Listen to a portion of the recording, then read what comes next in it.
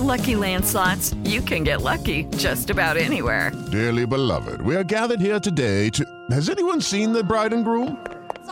Sorry, we're here. We were getting lucky in the limo and we lost track of time. No, Lucky Land Casino, with cash prizes that add up quicker than a guest registry. In that case, I pronounce you lucky. Play for free at LuckyLandSlots.com. Daily bonuses are waiting. No purchase necessary. Void where prohibited by law. 18+. Terms and conditions apply. See website for details. 45 do primeiro tempo. Autoconhecimento, propósito de vida, carreira, reflexões sobre caminhos possíveis para uma vida com mais sentido. Apresentação: Patrick Santos. Olá, seja bem-vindo, seja bem-vinda ao podcast 45 do primeiro tempo. Toda semana, um papo muito legal aqui com pessoas inspiradoras que têm muito a nos ensinar, compartilhar suas histórias nessa busca constante pelo autoconhecimento. Bom, antes de anunciar aqui o meu convidado desta semana, um rápido recadinho, na verdade um convite para você assistir o documentário Pausa, o Intervalo do Mundo, um olhar, sobre esses tempos pandêmicos.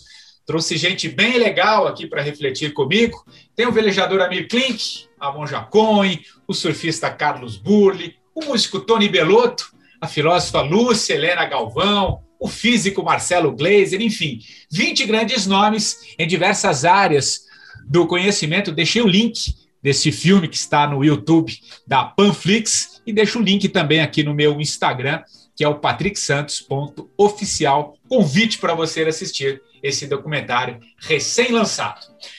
Bom, chega de recado, vamos ao que interessa. Olha só, o meu convidado de hoje costuma dizer que a vida é uma longa caminhada em busca da plenitude do ser. Aliás, fazendo da sua jornada um grande laboratório para o autoconhecimento, esse meu convidado de hoje nos mostra que entender os ciclos da vida pode ser um primeiro passo para uma mudança mais profunda. Vindo aí de uma formação mais acadêmica, mais mecanicista, dentro da própria área médica, ele foi entendendo com o tempo que existem outras sutilezas, outros caminhos, por exemplo, nas tradições ancestrais, que são tão ciência como as que conhecemos hoje. Trabalham apenas, segundo ele, com outras referências.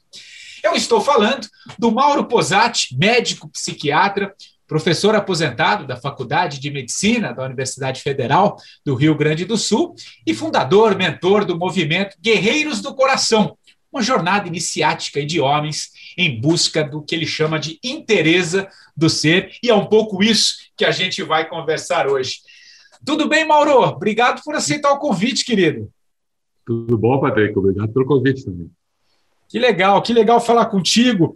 Eu assisti uma palestra sua, Mauro, já há um tempo, não é muito recente, não, no TED, e achei muito interessante, porque puxando um paralelo aqui com o 45 do primeiro tempo, que eu falo muito no sentido do intervalo, tem determinados momentos na nossa vida que a gente precisa fazer uma pausa, e para olhar as coisas por uma outra perspectiva. E normalmente isso acontece, não é uma regra, mas acontece normalmente.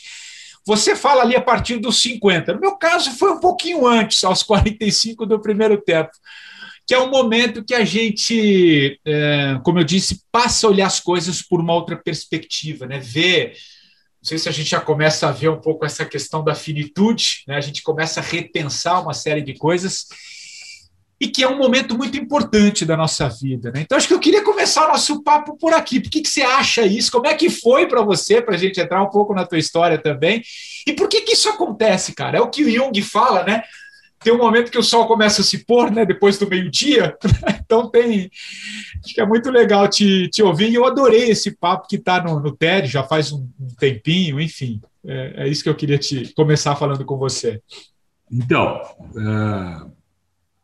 um pouco de história, sim, eu venho de uma área acadêmica, dos 20 aos 40, direto, assim, na área da saúde pública, principalmente, e administração hospitalar de postos de saúde, e professor da Faculdade de Medicina, e no nosso caso também professor de uma disciplina na educação física, na farmácia, que é a gente que dava. E lá eu era um médico, né? Sempre tive um lado meio transgressor, né? Eu, como professor, eu tinha um grupo de alunos que pesquisava ervas medicinais, eu participava de eventos de homeopatia, medicina budista, etc., que os alunos me convidavam para me organizar, para assim, botar o meu nome lá para que eles pudessem estudar isso, porque na faculdade nem pensar. Então tinha esse lado sempre mais transgressor. Quando a gente saiu em 78 a atenção primária de saúde pela Unesco, nós já estávamos trabalhando nas vilas com essa proposta, que mais tarde eu vim saber que era a transdisciplinaridade, né, que a gente fazia. Bom, mas quando chega entre 38 e 42, a gente tem uma grande crise, quase todos nós. Né? Isso, pela perspectiva astrológica, fica muito claro. Tem a ver com setênios?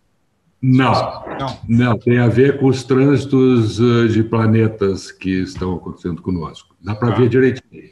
Mas essa é uma perspectiva, tem outras, e eu vou falar delas agora. Nessa época, tudo ruiu para mim, né? Eu me separei, tinha 2 filhos pequenos, tinha terminado o mestrado, que eu me perguntava para onde vai a medicina, e o resultado da dissertação foi que a medicina estava indo por uma visão holística. Muito avançado na época aquela. E aí eu descubro a universidade, a Unipaz, Universidade Holística Internacional, que já tinha começado em Brasília. Eu sou da 2ª turma, então nos anos 90 eu começo a fazer essa universidade, a formação holística de base, onde eu tenho contato com muitas tradições, com muitos mestres fantásticos, maravilhosos. Isso causou um rebuliço total na minha vida. Paralelo a isso, também estava fazendo uma formação vou chamar de técnica, né? Mas é muito mais que isso, uma forma terapêutica com estados ampliados de consciência, criada pelo psiquiatra tcheco Stanislav Grof, chamado Respiração Holotrópica. E como eu tinha lido os livros do Castanheda e achava fantástico, aquilo mexia comigo, li várias vezes aqueles livros. Só que nos primeiros livros, ele para entrar em estado ampliado de consciência, ele usava ervas medicinais. Eu não sou muito ligado a isso, e na holotrópica eu consegui atingir estados semelhantes ao que o Castanheda falava, só com a respiração com música. Né? Então, isso se junta. E como eu estava muito preocupado com 2 filhos homens pequenos, e eu separado, como é que eu ia me aproximar deles e tal, eu acabo com o meu instrutor de holotrópica na época, ele me disse, olha, tem um australiano que está vindo aqui para São Paulo, vai fazer um ritual de homens. Eu estou junto. Isso era março, o ritual era em Rumo à Nova Masculinidade, com Craig Gibson. Hoje é o mais antigo morador da comunidade Findhorn, na Escócia. Craig é muito querido. E eu disse, vou. Chegamos... Bom, era assim, era em julho. Havia... Uma semana antes, tinham 4 inscritos. O que me convidou, eu e mais 2 amigos que eu tinha convidado. No dia, tinha 21 homens. Aí a gente ficou sabendo que ele tinha feito uma palestra ali naquela semana, só foram mulheres. E os homens depois disseram assim, olha, a minha mulher chegou em casa e disse, ou tu vai ou... E eles estavam lá. Né? Essa é a história que eu ouvi deles. Então, eu faço esse ritual, e esse ritual foi absolutamente transformador na minha vida. Eu não sabia o quanto, os efeitos continuam até hoje. Lá eu conheci, o Craig apresentou um mapa, botou um negócio no chão lá, vela, incenso, tambor. Eu li, onde é que eu vim amarrar meu cavalo, né? Onde é que eu vim me meter? Porque isso não fazia parte do meu... Do meio, né? Então, assim, Unipaz, mais o ritual com o Craig, mais Castanheda, mais holotrópica, mais a separação, gerou em mim a vontade de trabalhar com grupos de homens. E nessa época, no final de 93, eu crio um grupo chamado Guerreiros do Coração, que utilizava um pouco, terminava com o ritual que o Craig trouxe, mas eu entrava com outros conhecimentos que eu tinha, de análise transacional, de terapia de família, de saúde. Eu misturei tudo e fiz um grupo. Era um trabalho de um ano, que terminava com esse ritual que o Craig tinha me passado e que me autorizou a continuar. A esse grupo eu chamei Guerreiros do Coração, que é um nome que ele utilizou numa entrevista da revista da Palas Atena. E essa entrevista muito boa, está lá até hoje, mas uma revista muito antiga, já 92. Ele tirou esse nome de uma ONG que tinha nos Estados Unidos de cuidadores da terra, né? Que tinha um projeto chamado Guerreiros do Coração. Mas era para homens e mulheres. Eu achei muito bonito esse nome e trouxe. A ideia era fazer um cursinho para preparar as pessoas para fazer o ritual, porque no Craig a gente tentava fazer o ritual direto, as pessoas não estavam preparadas. Então, no meu entendimento, não podiam aproveitar muito bem. Então, eu preparava as pessoas para o ritual. O ritual na época era um final de semana. Hoje são 3 dias e meio, que a gente foi aumentando. Bom, e a coisa começou a embalar. Um ano e pouco depois eu estava novamente casado, com a mulher que eu estou até hoje, a Lúcia, e nós constituímos, então, ela é astróloga e eu médico. Eu tinha um certo, assim, receio de misturar medicina com astrologia, naquela época. Quase 30 anos depois, eu tenho um filho astrólogo, tenho um enteado astrólogo, né? Enfim, hoje faz parte da minha vida, mas na época eu era meio assim, né? Muito acadêmico, talvez. Mas esse conjunto de coisas me levou a aprender que de 38 a 42 anos a gente tem uma grande crise, uma oportunidade da gente mudar. Dependendo. Por quê, Mauro? Por quê? Por quê? Por que é nessa fase? Então, eu posso te responder daqui a pouquinho? Claro, até porque eu vou te responder. Não, claro. Eu vou te responder pela astrologia, eu vou estar mentindo, porque eu não sei direito. É aqueles trânsitos lá. Né? Tá. Meu filho já me explicou, minha mulher já explicou tudo, mas faz todo sentido. E na minha prática de psicoterapeuta também faz todo sentido. As pessoas que entram nessa fase, elas entram no processo de transformação, mas depende da localização do mapa e tal. Eu corro o risco de dizer que é Plutão, que não sei o quê, e errar. Então, não sou astrólogo. Mas, com o início dos Guerreiros e a Unipaz, a gente criou um campus da Unipaz em Porto Alegre, aqui,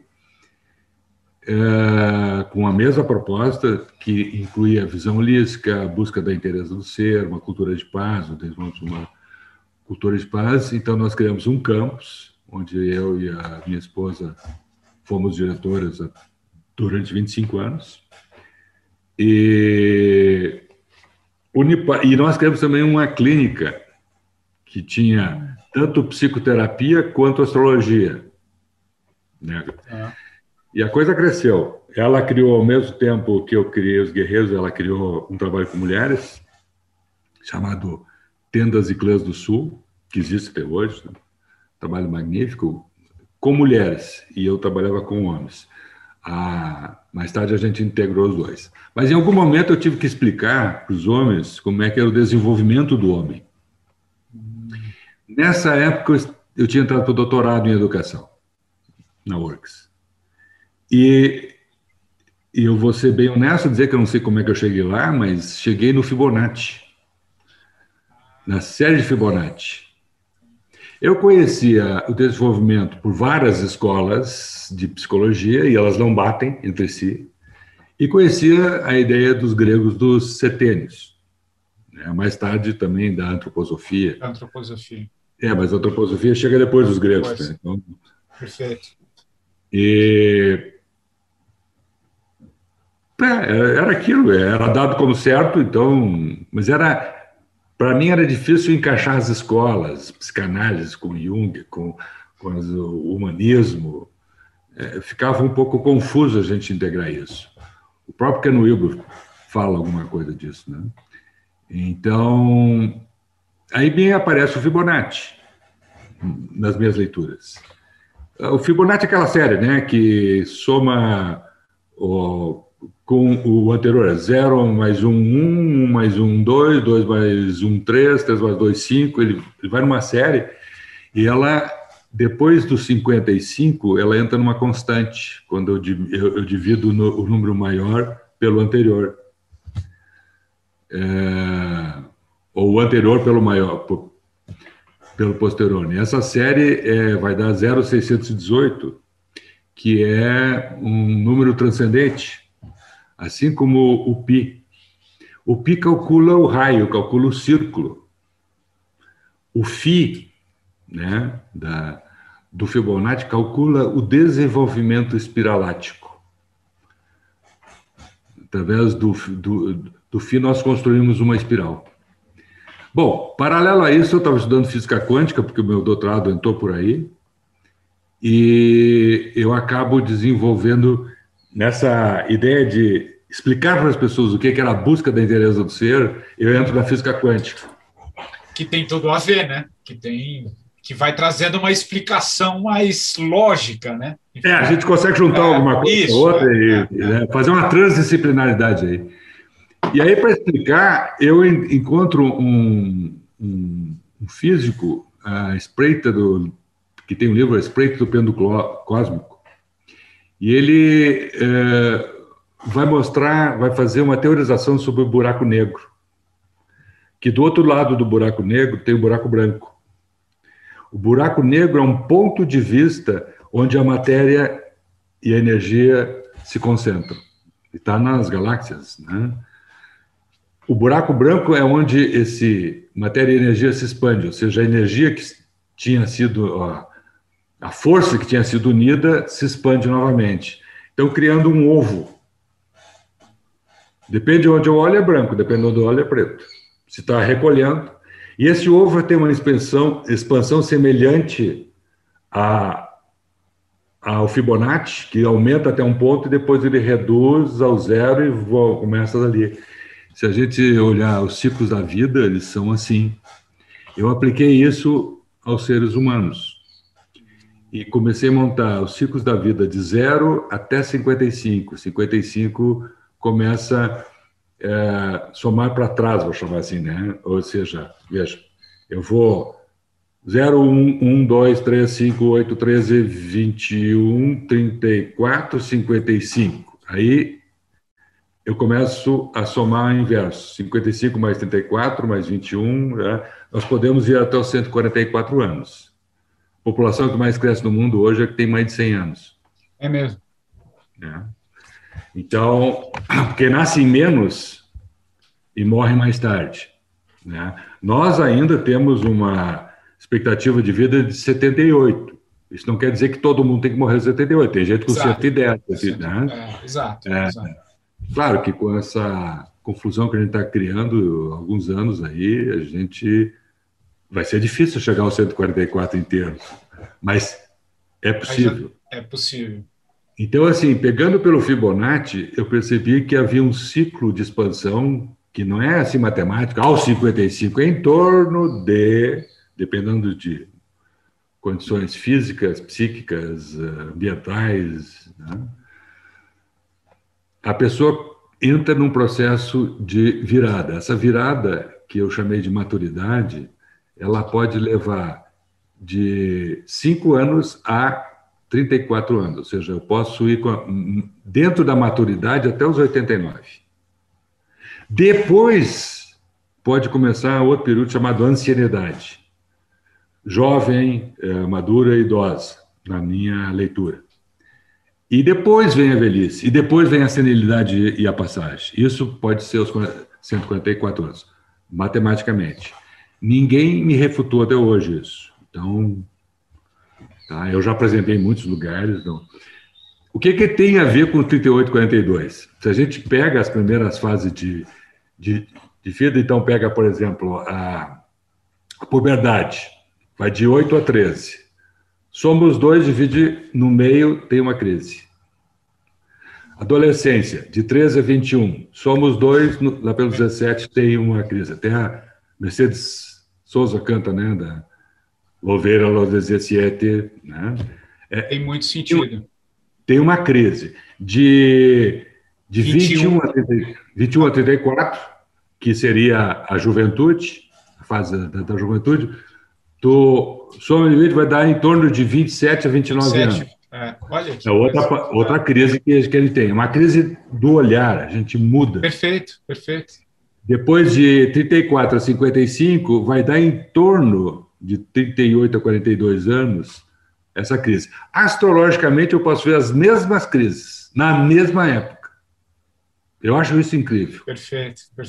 É por isso que eu disse, espera um pouquinho que eu tenho que explicar um pouco. Chegar ali, né? A gente, em algum momento, cruza, né? É incrível isso, né? Isso não fere a ideia do setênio, só que o setênio é mais 7 em 7, né? Mas dá próximo. A juventude, aos 21, bate 3 vezes 7. A adolescência, começando aos 14, bate com os 13, quer dizer, é por ali. Né? Ô Mauro, mas te ouvindo assim cronologicamente tudo isso, o que me ocorre aqui, e é um pouco o que eu falei na abertura, e eu queria te ouvir mais, é impressionante como a vida é feita de ciclos, né? Sim. É feita de ciclos. E aí o que eu queria te ouvir? Quando a gente tem um chamado, né? Tem aquele momento que vem um chamado, que você percebe aquilo que você está sentindo é físico, é psíquico, é uma série de coisas. Em alguns casos, muitos, acho que talvez a grande maioria, tenta resistir à mudança. A gente resiste. E aí, a partir dessas resistências, vão surgindo outros problemas que muitas vezes a gente não entende por quê, né? Eu queria muito te ouvir, porque eu acho que nós estamos vivendo agora, como sociedade mesmo, para começar a entrar numa outra área, um recado grande tem aí, né, do que a gente está vivendo. Isso eu quero muito te ouvir, talvez a gente deixe um pouquinho para depois, mas o que esse resistir nos provoca e como que a gente lida com isso? Porque tem dor, né, cara? Tem muita dor. Você falou do homem, e você trabalha com esse desenvolvimento. Nós, homens, temos muito mais, pelo menos a sensação que eu tenho, temos mais dificuldade de lidar com essa subjetividade, com esse poder do coração, né? A gente sempre foi muito da ação, né? Então, fala um pouquinho disso, que eu acho que era legal você compartilhar. Então, eu preciso avançar um pouquinho dos 34 aos 55, dos 55 em diante. Então, para mim, até os 55, o que os junguianos chamam de a primeira metade da vida. Isso, então, exato. 45 do primeiro tempo. Isso, exato, é isso. Aí tem um tempo de acomodação onde a gente chega num pico, no cume da montanha. Ali a gente tem uma visão de 360 graus, é bárbaro. Pega qualquer pessoa com 55, 60 anos, a maioria, né? A minha experiência. Eu pergunto sempre, quem tem mais de 55? Como é que tá a vida? Nunca teve tão boa. A pessoa está toda esgualepada, toda torta. Mas por quê? Porque ela tem uma visão do todo, ela reconhece a sua caminhada. A partir dali, ela precisa morrer. Agora eu vou voltar nas crises. Em cada crise é uma morte de um ego. Ego, daria para dizer simples, assim, de uma maneira simples, é uma ideia de eu, que começa a se constituir lá na puberdade e cada expansão da consciência que vai, cada uma dessas fases, se cria um novo ego. Mas o antigo precisa morrer. Normalmente ele não morre porque nós deixamos os rituais de passagem que as antigas tradições ainda mantêm, mas muito misturadas hoje com a cultura acadêmica. Então fica essa visão mecanicista do mundo. Mas os ritos eram para marcar a passagem. Tu deixou de ser adolescente, agora tu é um jovem, tu é um guerreiro, agora tu é um adulto, né? Um líder, enfim. Então hoje em dia a gente quer arrastar o ego anterior para a próxima fase. Fica dá uma esticadinha nele, né? E fica assim, esses homens meninos.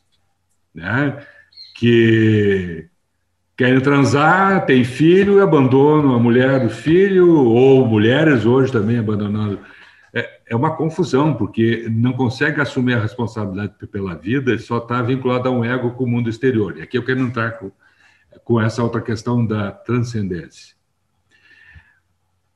Podemos dizer, baseado em muitas tradições e também nos estudos acadêmicos, que nós temos 3 grandes visões de mundo. Uma tem a ver com o mundo exterior, da qual, na primeira metade da vida, a gente faz muito esforço para se posicionar no mundo. Agora eu sou um radialista, agora eu sou um jornalista, agora eu sou um médico, eu tenho filhos, eu preciso dominar as coisas no mundo exterior para mim existir, senão eu não existo. Exterios é lugar de fora, terios é lugar, ex é para fora. Existir também é um ente que está para fora.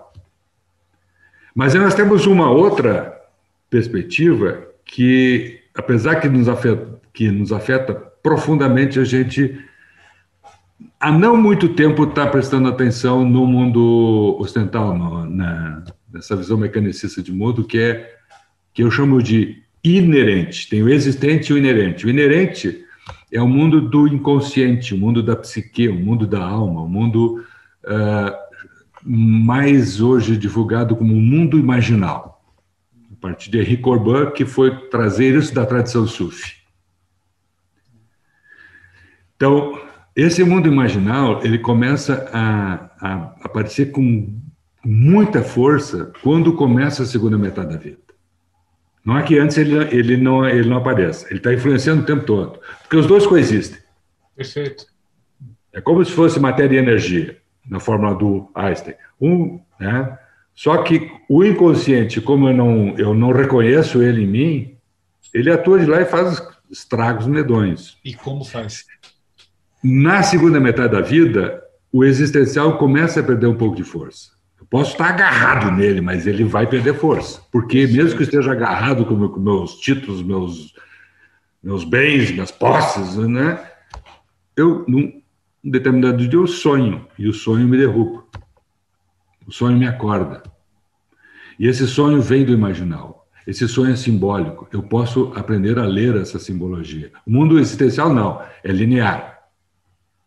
Ele é isso, é o setênis. No mundo imaginal é um caos. No mundo existencial é o cosmos. Mas ambos fazem parte do que nos constituem. Tem outros nomes para isso. Eu podia pegar a tradição hebraica, a tradição cristã, hinduísta, taoísta, budista, todos falam nessa dualidade, nesse mundo dual. Na segunda metade, eu preciso me abrir para esse caos. E aí eu preciso morrer para tudo aquilo que eu constituí antes. Não é assim que eu vou deixar de ser quem eu fui, mas não é só isso. Eu preciso entrar no mundo das sombras. Os junguianos chamam de a passagem do meio. Isso. Essa passagem do meio, que começa nessa faixa etária, eu já tinha escrito sobre isso quando eu entrei nela. Eu sabia que ia ter, mas tudo que eu sabia não ajudou em nada. Porque eu sabia com a mente, não com o coração. Eu precisava vivenciar isso. E na medida que eu comecei a vivenciar e comecei a mudar, algumas coisas começaram a se tornar claras. Bom, só para terminar a fala aqui, quando eu começo uma jornada de autoconhecimento, que é autoconhecimento, eu preciso olhar para dentro de mim, preciso olhar para todas aquelas coisas que eu neguei em mim e acusava os outros, que eu projetava nos outros. Sim. Quando eu começo a olhar para isso, eu começo a me integrar. E essa busca pela inteireza, de ser inteiro, não é a busca do ser perfeito. É reconhecer que eu sou certo, errado, bem, mal, luz e sombra, e aprender a caminhar no meio disso, escolhendo cada passo. Nesse momento que eu começo a integrar esses dois, eu começo um processo de transcendência. Segundo uma proposta de outro Patrick, Patrick Paul, um francês que mora em São Paulo. Um francês fantástico, já mora há 10 anos no Brasil, escolheu o Brasil, que é médico, tem 2 doutorados, 2 mestrados, o cara é alquimista, homeopata, ele foi pesquisador do Instituto Pasteur. Ele tem 2 livros chamados Sobre o Graal, né? Perceval e a Busca do Graal, se não me engano esse é o nome dele, da editora Polar, tem aí. E ele vai trabalhar um livro de 1200 do Chrétien de Troyes, que é o Graal, o Perceval, que é um cavaleiro que tem um processo de transcendência, e a gente percebe o fio acontecendo, e o Galvin, que tem um processo de manutenção do ciclo, o ciclo do eterno retorno. Ele não sai daquilo porque ele está preso a valores e a perspectivas muito exteriores. Então, nesse momento que a gente entra na segunda metade da vida, é fundamental a gente começar a se abrir para algo que transcende. E algo que transcende é absolutamente transgressor. Por isso eu preciso morrer para a primeira metade da vida. Para poder dar chance que o espiritual aconteça, que o transcendente aconteça. E não é um caminho fácil. Isso se chama hoje jornada de autoconhecimento. Entre esse caminhar, essa jornada entre o consciente e o inconsciente. Não é botar o inconsciente como consciente. É a mesma coisa que fazer um buraquinho lá na areia da praia e querer botar o oceano dentro. Você se equilibra, né? Você tem que estar sempre sabendo desse pé fora. É uma espécie de um pé fora e um pé dentro, né? Acho que mas... Dito isso, tu pode voltar à tua pergunta agora que eu já estou... Não, que a gente estava falando... Não, mas é que eu acho que... Eu acredito sempre que a resposta é aquilo que vem naturalmente da conversa. A gente estava falando um pouco de ciclos, né? Mas desses ciclos que a gente tem na vida, né? Mas a partir do que você falou, Mauro, eu acho interessante, entrando um pouco nisso que a gente está vivendo agora, eu percebo, mas eu quero te ouvir, eu percebo você já fez essa sua jornada, como você disse, há uns 30 anos, né? 25, 30 anos. Eu percebo agora um certo despertar maior. Tem mais, não sei se você sente isso também, a procura por tudo que você faz, um despertar maior das pessoas em busca dessa espiritualidade. E aí eu queria linkar com uma outra questão que eu vejo com muita frequência, mas isso é o meu olhar, eu quero te ouvir, uma certa busca por essa ancestralidade, cara. Tem muita gente buscando lá no passado. O que eu quero dizer com isso? Que o futuro, né, talvez esteja a gente olhar no passado, né, nessa ancestralidade, nesses povos originários que trazem... Você citou o exemplo do Paul, né, que foi buscar uma referência lá de 1200, tal, alguma coisa. Você vê, a gente está olhando sempre para frente, mas a referência está lá atrás. E aí mexe numa outra questão que eu queria muito te falar, porque você vem da ciência, desse mundo acadêmico, né, dessa coisa da ciência, parece que tem que estar tudo dentro daquela caixa, né, fora, você não... Saiu um pouquinho ali, opa, não é real, e você tem muito para dizer que você tem muita vivência. Então, fala um pouquinho desse passado lá atrás, que a gente está vivendo hoje, e se você tem essa percepção que a gente está entrando numa era que eu trouxe o Ari Heinsford aqui, que é o tradutor do que é o livro, ele disse que a gente está entrando numa era de espiritualidade. Não sei o que você pensa, mas enfim. Estou falando demais, eu quero muito mais te ouvir do que falar. Então, eu acreditava que a gente estava indo mais rápido alguns anos atrás. É mesmo, olha. E eu estava descobrindo isso. Então, eu achava que todo mundo estava também. Sim, tem mais pessoas hoje que estão buscando isso. Com esses grupos de homens que a gente criou, que eu comecei em Porto Alegre, hoje tem Rio Grande do Sul, Santa Catarina, São Paulo, Paraná, Distrito Federal, estava começando em Minas, quando são alguns milhares de homens que já participaram desses grupos. Creio que em torno de uns 3, 4 mil homens do Brasil, alguns do exterior. E esse grupo que começou despretensiosamente para trabalhar o ser homem, essa busca dessa inteireza, as pessoas quiseram dar continuidade, a gente acabou formando um grupo de facilitadores, hoje nós somos quase 40, todo o Brasil, e esse grupo vem criando ciclos de aprofundamento no autoconhecimento. São grupos de autoconhecimento. Então tem gente que já está 20 e tantos anos juntos, 26, 27 anos. E lá a gente faz todo esse processo de busca da espiritualidade. E ao fazer isso a gente conhece outros grupos, conhece outras pessoas. E sim, parece que está aumentando, mas o número é irrisório frente à totalidade de humanos. Eu não sei qual é o percentual, mas não sei se chega a 10 ou a 1, mas está aumentando. E tem aquela história do centésimo macaco, né? Que daqui a pouco a gente entra num centésimo humano, que aí é óbvio para todos, né?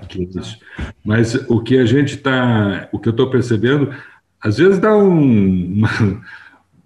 assim, a gente tem que parar para pensar e ter um pouco de discernimento, né? Está aumentando. Sim, as pessoas buscam, mas muitos começam a participar, mas quando percebem que eles têm que mudar, eles vão buscar outra coisa. Alguma coisa mais fácil, tipo, vou no supermercado e compro lá autoconhecimento e deixo, né? Porque o autoconhecimento é doloroso, sim, que nem tu dissesse. Porque eu preciso encarar uma morte. Uma morte de algo que era como se fosse essencial, porque eu descobri uma essência maior. Então, mas até se dar conta disso, às vezes a gente apanha bastante, né? E eu acho que não termina isso. É sempre uma crise, e é na crise que a gente cria o novo, e o novo surge. Quando a gente se estabelece, o novo vem uma nova mudança, e vamos lá. Atualmente, o que está acontecendo? A busca da sabedoria das tradições sapienciais, né? Muitas delas ancestrais. Tem escolas mais atuais que também trabalham com isso, mas que bebem dessa fonte que para nós é antiga. É uma questão de um olhar. Veja bem, os gregos viam o tempo de duas formas, Cronos e Kairos. O Cronos é linear, a gente está sempre avançando no tempo, né? O Kairos é aqui e agora. Se a gente olhar o que o Cacá Verá nosso, né, que traz a tradição tupi-guarani de uma maneira incrível, traduzindo para nós essa tradição, é uma tradição de 14 mil anos. Né?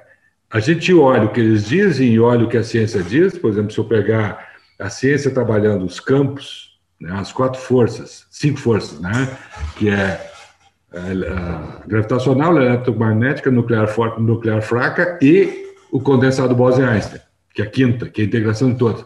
Os guaranis falavam isso, só com outros nomes, e não chamavam de força. Né? E quando as tradições chegam num ponto, elas parecem que vão para a mesma direção. A gente pega uma tradição hindu, que é os chakras. Bom, os guaranis têm os erês, que é a mesma coisa. Interessante isso. É a mesma coisa. Os guaranis é muito bonito, não sei se as pessoas sabem disso, mas chamam, os tupis guaranis, chamam o ser humano de umbaú. Umbaú quer dizer flauta andante. Tem furos na flauta por onde o sopro do espírito passa. E esses furos chamam os erês. Cada erê.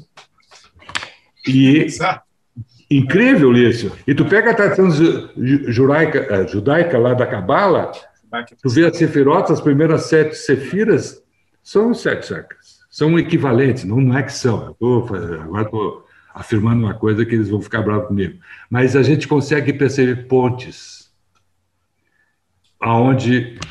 E isso era uma proposta da Unipaz, do Pierre Weil, buscar pontes onde há fronteiras. E isso é a proposta da transdisciplinaridade.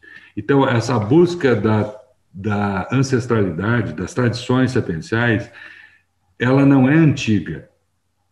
Se eu olhar do tempo Kairos, ela está acontecendo aqui agora. é uma interpretação, é uma nominação de algo que sempre teve aqui. E que agora a gente chama de forças de campos, magnetismo, eletromagnetismo, né? O Wilber aí, né, com a teoria de tudo também. Teoria integral. É isso, a teoria integral. E aí, então essa busca das tradições são caminhos trilhados por humanos há milênios que vão numa mesma direção. Cada um tem um jeito, cada tradição tem o seu jeito. Uma vez o Dalai Lama esteve em Porto Alegre, alguém perguntou: você é budista, está numa universidade católica aqui, o que você pensa disso? Ele disse: que bom que existem diferentes olhares, a gente pode aprender uns com os outros. Ô Mauro, por que você acha que a gente foi perdendo essa conexão? Se a gente pegar os últimos 200 anos, é a ciência mesmo, né? Aquela coisa eu diria 400 anos. 400, então.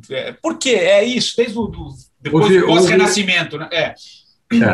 Tu vê o seguinte, ó, tu olha para o desenvolvimento do Ocidente. Na época de 1100, por aí, durante a Idade Média, o maior desenvolvimento humano que havia, em todos os sentidos, era na Ásia. Sim. Em todos os sentidos, econômico, filosófico, a Ásia, Oriente Médio e Ásia, para ser mais... A Europa era um caos. A queda do Império Romano, aquilo ficou caos. E quem assume isso é a Igreja Católica, que é uma dissidência das igrejas cristãs, que estavam unidas em torno de um concílio com as igrejas ortodoxas. Cada uma tinha um bispo. O bispo da Católica era o Papa, em Roma. E esse conhecimento desenvolvido pela Igreja Católica passa a ser a única verdade. E aí temos a Inquisição, temos outras coisas lá, e uma reação a isso. E a reação se dá quando, pós as cruzadas, muito desse conhecimento que vinha do Oriente Médio veio através dos templários e outros. Aí se tem o desenvolvimento da alquimia, etc., da física, da matemática, há um reflorescimento no Ocidente. E isso tem uma força tão grande e cai que nem uma luva num modo de produção da época, que financia, que aí tinha diferença entre os nobres e os negociantes, né, os mercadores. Um tinha sangue azul, o outro não tinha, mas quem tinha a grana era os mercadores, né? Eles financiam muito o conhecimento laico fora da igreja. Isso vai crescendo tão grande que, com a Revolução Industrial, isso explode, até o ponto de 1900 um físico decretar que não precisamos mais de Deus para explicar o mundo. Nós nos afastamos do sagrado.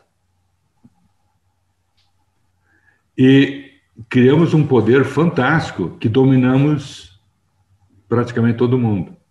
As outras tradições, e quem domina, impõe a sua verdade. Quando a gente vê, as tradições começam a ficar isoladas, escondidas no segredo. Por exemplo, os xamãs europeus foram massacrados. Usar tambor na Lapônia, até hoje, as pessoas têm isso, né? Se assustam, nem usam. Usar tambor na União Soviética, da mesma coisa, por outras razões, mas sempre por uma questão... os lapões pela Igreja Católica e na Sibéria lá por causa do stalinismo. Perfeito. Tudo que é mais livre tem que ser contido para poder se enquadrar numa visão de mundo. Então, na minha perspectiva, é isso que aconteceu. A gente se afastou do sagrado, se afastou do divino. Nós queimamos florestas aqui no Brasil. Por que quer botar boi lá para vender? E nós não percebemos a importância da floresta na vida de todos do planeta. É um horror. Mas, enfim, então a gente se afastou do sagrado, se afastou dos ciclos vitais, se afastou da vida. E isso, quando a gente se afasta, a gente se fragmenta. Ou vai para uma ponta do bastão. né? O Ken Wilber tem um gráfico que eu gosto muito, que ele mostra assim: a nossa tendência é se individuar. Mas quando a gente se individua, a gente se afasta da comunidade, da comunhão. Individuação, comunhão. Qualquer uma dessas pontas nos leva à dissolução, à fragmentação e dissolução. Quando a gente acha um ponto de equilíbrio entre individuação e comunhão, a gente transcende, vai em direção ao espírito, ao divino, ao sagrado, o nome que a gente queira dar, a totalidade, ao holos. Na verdade, tudo no fundo é o equilíbrio, né? Quando a gente acha Isso. E tu encontra isso em todas as tradições. Ô Mauro, e o que você acha desse momento? Assim, você acha que o que você está vendo? O que você está sentindo? Para onde a gente vai? Enfim, você reconheceu que tem mais gente buscando, mas ainda é um número muito pouco se a gente, né, vê o próprio crescimento do mundo. Mas assim, o que essa pandemia? Vamos entrar em alguma coisa real mesmo, né? Essa pandemia nos mostra. Eu tenho certeza que você teve que se reinventar na forma de lidar com os cursos, teve que lidar aqui. A gente só está fazendo aqui porque é possível virtualmente, enfim, tem algo muito, muito legal, mas enfim, o que vem por aí, por onde a gente vai caminhar, o que você está sentindo? Segundo a tradição hinduísta, nós estamos começando a sair do tempo de Kali Yuga, da Idade do Ferro, que é a mais densa que tem. Daqui a gente começa um retorno cíclico a chegar ao máximo de expansão da consciência espiritual para depois... Isso é cíclico. São não sei quantos mil anos. Agora eu também não vou falar porque eu vou mentir, assim, não me lembro exatamente, tá? Então, esse tempo de Kali Yuga, a mim me foi informado pela minha esposa, que é astróloga, como eu já falei. Hoje, já uns 4 anos atrás, ela disse, 2020 vai pesar, e vai ser longo isso aí. Então, eu sabia que havia uma revolução, uma revolução no sentido de revolver Sim. o aparentemente estável. E mas ela falava do mundo e falava do meu mapa. Que eu ia entrar, então o que eu faço, né? Porque é muito plutônico, é muito violento, é muito eruptivo, assim, explode, vem das profundezas. Não tem controle essa força plutônica. Bom, quando chegou 2020, que estourou a pandemia, foi muito maior do que eu imaginei que poderia ser, porque afetou todo o planeta, todos os humanos do planeta, né? Talvez um pouco menos aqueles mais isolados, mas se esse isolado tem, por acaso, uma conexão com alguém que se misturou, em 2 toques ele está morto, assim como foi o sarampo nas nossas tribos indígenas, quando o pessoal chegou lá. O que está havendo? Eu estou percebendo que algumas pessoas que têm alguma tristeza são mais suscetíveis à reação. Tem alguma coisa que está presa, trancada. Eu estou vendo que nos nossos ciclos de homens, dos guerreiros, que é mais o meu universo que eu atuo, né? São raros os que tiveram algum problema. Não são raros os que tiveram Covid, mas são raríssimos os que tiveram algum problema mais sério. Por quê? Eu não saberia dizer. Acho que estão nesse processo de autoconhecimento e não estão reagindo, estão deixando a onda passar, estão aprendendo a nadar nessa onda.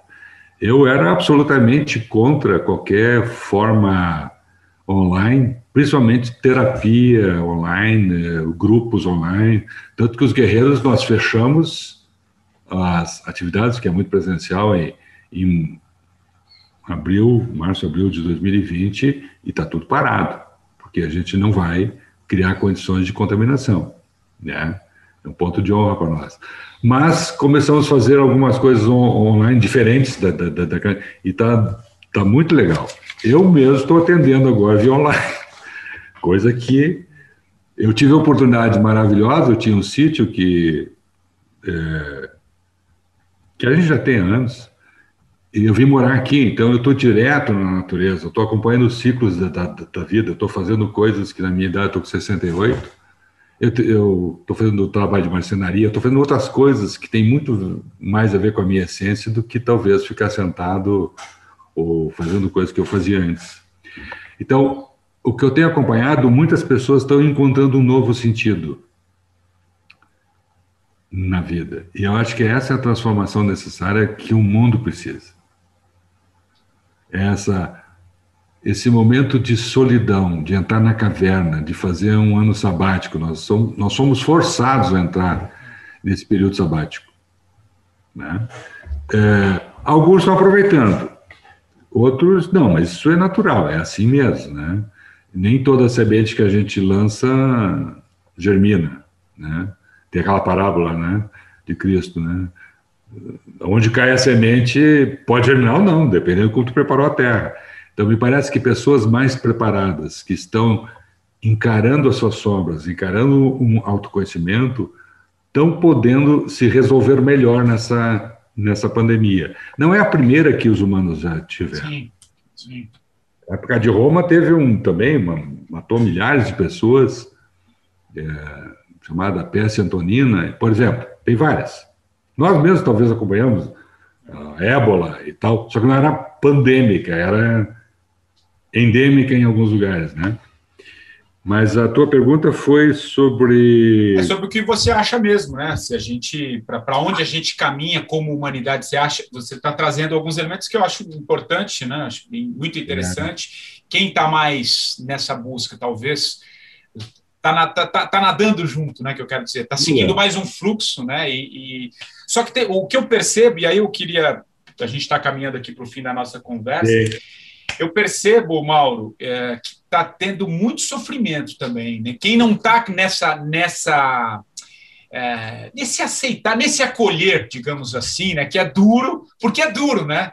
O que em algum momento você falou assim, cara, é difícil. Essa jornada vou usar uma expressão, é foda, não é fácil.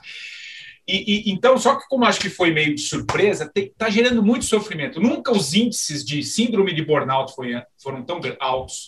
Depressão, você é um médico, psiquiatra, você sabe muito bem disso. Os índices de suicídio têm aumentado, falei com uma colega que atua nessa área. Então, quer dizer, tá difícil. Então, fazendo a pergunta que eu te fiz para a gente caminhar para o fim mesmo, né? Por onde você acha que vai caminhar? Ao mesmo tempo, tem essa tá todo mundo meio... Né? Desse caldo todo, o que surge? O que você vê? A gente pode sucumbir enquanto espécie. A vida continua, o planeta continua.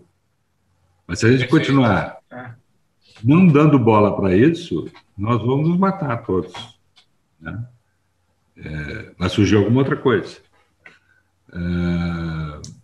Mas também tem, em paralelo, que muita gente não está vendo e está atropelando,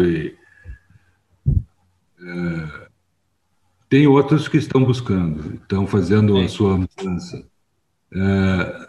Poucos em relação à totalidade, mas são muitos em relação ao que já era, o que já foi nesses últimos 400 anos. E nesse sentido parece que está havendo o retorno da sabedoria, né? Essa sabedoria vem de saborear, né? De ter experimentado as mudanças, de ter encarado as mudanças. O sofrimento, assim, a dor é muito grande, principalmente quem perde alguém. Eu perdi um primo querido, estou com um amigo entubado, então, assim, a dor é grande. O sofrimento não precisa ter. Para nascer a gente sofre, dói. O parto, o feto precisa morrer para o bebê nascer. Não tem chance essa. Então, fugir da dor... há pouco eu estava fazendo uma aula de yoga aqui. Né? Não é só fazer os exercícios, mas cada torção que eu faço, com a minha idade, tem alguns pontos que estão já encroados há quase 60 anos ou mais. Para mexer neles, dói. Mas se eu não fizer isso, vai doer mais. Porque eu vou ficar encarquilhado e não vou fazer nada. Então, encarar a dor, encarar o rito de passagem é fundamental. Nós, homens, então, só para terminar, precisamos passar por esses ritos. As mulheres também, mas os ritos delas são distintos. Elas não precisam da dor. Elas têm o parto para isso, mas nós, homens, precisamos passar por algumas coisas. Então, fugir disso não vale a pena, porque depois que a gente passa, é uma alegria só. Né? A gente se sente, mudou alguma coisa. E essa mudança me convida para ir dar mais um passo. E mais um passo. E mais um passo. Né? É isso, Patrick. É o que você diz, a dor ela é forte, né? Mas agora o sofrimento, de alguma maneira, também é uma escolha nossa. Né? Então, sim, eu posso ficar minha vida inteira reclamando que meu pai não me abraçou. Exato. Aí é teu. Né? Legal. Bom, Mauro, ficaria horas aqui conversando contigo, porque acho que você tem muito que contribuir, né, por tudo isso que você vive e nessa jornada sua, que já vão para mais de 30 anos, esse seu olhar é muito legal, tem muito aprendizado nesse papo. A gente está caminhando aqui para o fim, e é uma marca aqui do programa, que o entrevistado da semana, né, indique um livro. Você citou um livro do meu xará, o Patrick Poe, não sei se é ele que você vai encerrar ou você vai trazer um outro. Pode ser, esse é intenso. E depois uma música para a gente encerrar nossa versão. Eu posso indicar um livrinho maravilhoso, pequeno, Cavaleiro Preso na Armadura. Opa, isso eu não conheço. Cavaleiro Preso na Armadura? Na Armadura, de Robert Fisher. É um livro pequeno, é uma fábula maravilhosa. É uma jornada de um cavaleiro que tinha como meta salvar donzelas que tinham sido pegas por algum dragão, e ele matava os dragões. Então ele salvava mesmo aquelas donzelas que não queriam ser salvas. Estavam muito bem com o dragão lá, e ele queria lá se meter. E aí ele acaba tendo tanto trabalho, porque tinha muito dragão e muita donzela, que ele nem tira mais a armadura. Aí a família, a mulher e o filho não o reconhecem mais. E vão embora. Então ele tem que tirar a armadura. Como é que ele faz? Não tinha, nem ferreiro. Então ele vai para o mago, e o mago ajuda ele a fazer. Esse livro foi escrito há muito tempo atrás, não sei quanto. Quando o Robert Fisher tinha 80 e poucos anos, ele escreve o seu segundo livro, que eu acho que não tem em português ainda. Em espanhol, El Regreso del Caballero de la Armadura Oxidada. Ele, depois de ter feito a sua libertação, tirar a armadura, o que acontece com ele quando ele volta para o lar? E aí ele traz uma relação de casal, também tendo que tirar as suas armaduras, que é maravilhoso. Que legal. Então, bom, vale a pena. Robert Fisher, o Cavaleiro Preso na Armadura. E por falar em cavaleiro, uns templários também, cruzados, poderia ser a música que na minha faculdade nós tínhamos um jornal chamado Rocinante, que era o cavalo do Don Quixote. E tinha a música Sonhar, O Sonho Impossível. Sonho Impossível. Do Chico Buarque. Pô, que legal. Gostei o livro. Eu fiquei curioso mesmo, porque eu não conhecia. E é pequenininho, ele é rápido, assim, é uma fábula. E tem muita simbologia, como você disse, né? Essa é uma fábula aí de tirar um pouco essa armadura, né? E a gente precisa, né, Mauro? Acho que desse papo contigo aqui fica muito claro isso, que a gente pode resistir, mas não vai ficar legal, né? Porque é um pouco aquilo que eu trago muito. Aliás, você citou aqui ao longo da nossa conversa o Cacá Verá, já esteve aqui no 45 também, tem muito ensinamento, enfim, um cara incrível, assim, que traz toda essa coisa da tradição tupi, né? Tupi-Guarani, toda esse lado. Ele lembra uma parte que ele fala também como os índios lidavam com os mais velhos, né? E eu lembro que eu fiz uma entrevista com ele aqui no auge da pandemia, em que naquele momento eram as pessoas mais velhas mesmo que estavam. Sim. Depois você viu que foi diminuindo, tá? Mas quando ela chegou, ela atingiu, e ele fez uma fala muito bonita, falando do cuidado, né, que a cultura indígena sempre teve com os mais velhos, né? Enfim, é muito, muito legal. E, aliás, deixa um convite aqui também para quem quiser. Tem uma entrevista com o Cacá Verá, que foi feita, se não me engano, foi março ou abril de 2020. Ele é muito, muito legal. Então, Mauro, queria muito te agradecer, adorei o papo, acho que tem muito ensinamento, que possamos aí tirar um pouco as nossas armaduras, ficar um pouco mais leve, que eu acho que talvez seja um bom caminho. Queria muito te agradecer, viu? Bom, obrigado, eu gostei muito também. E o 45 do primeiro tempo, você já sabe, volta na próxima semana, sempre trazendo um novo entrevistado. Um abraço e até lá. Sonhar mais um sonho impossível, lutar quando é fácil ceder, vencer o inimigo invencível, negar quando a regra é vender, sofrer a tortura implacável, romper a incabível prisão, voar no limite improvável, tocar o inacessível chão.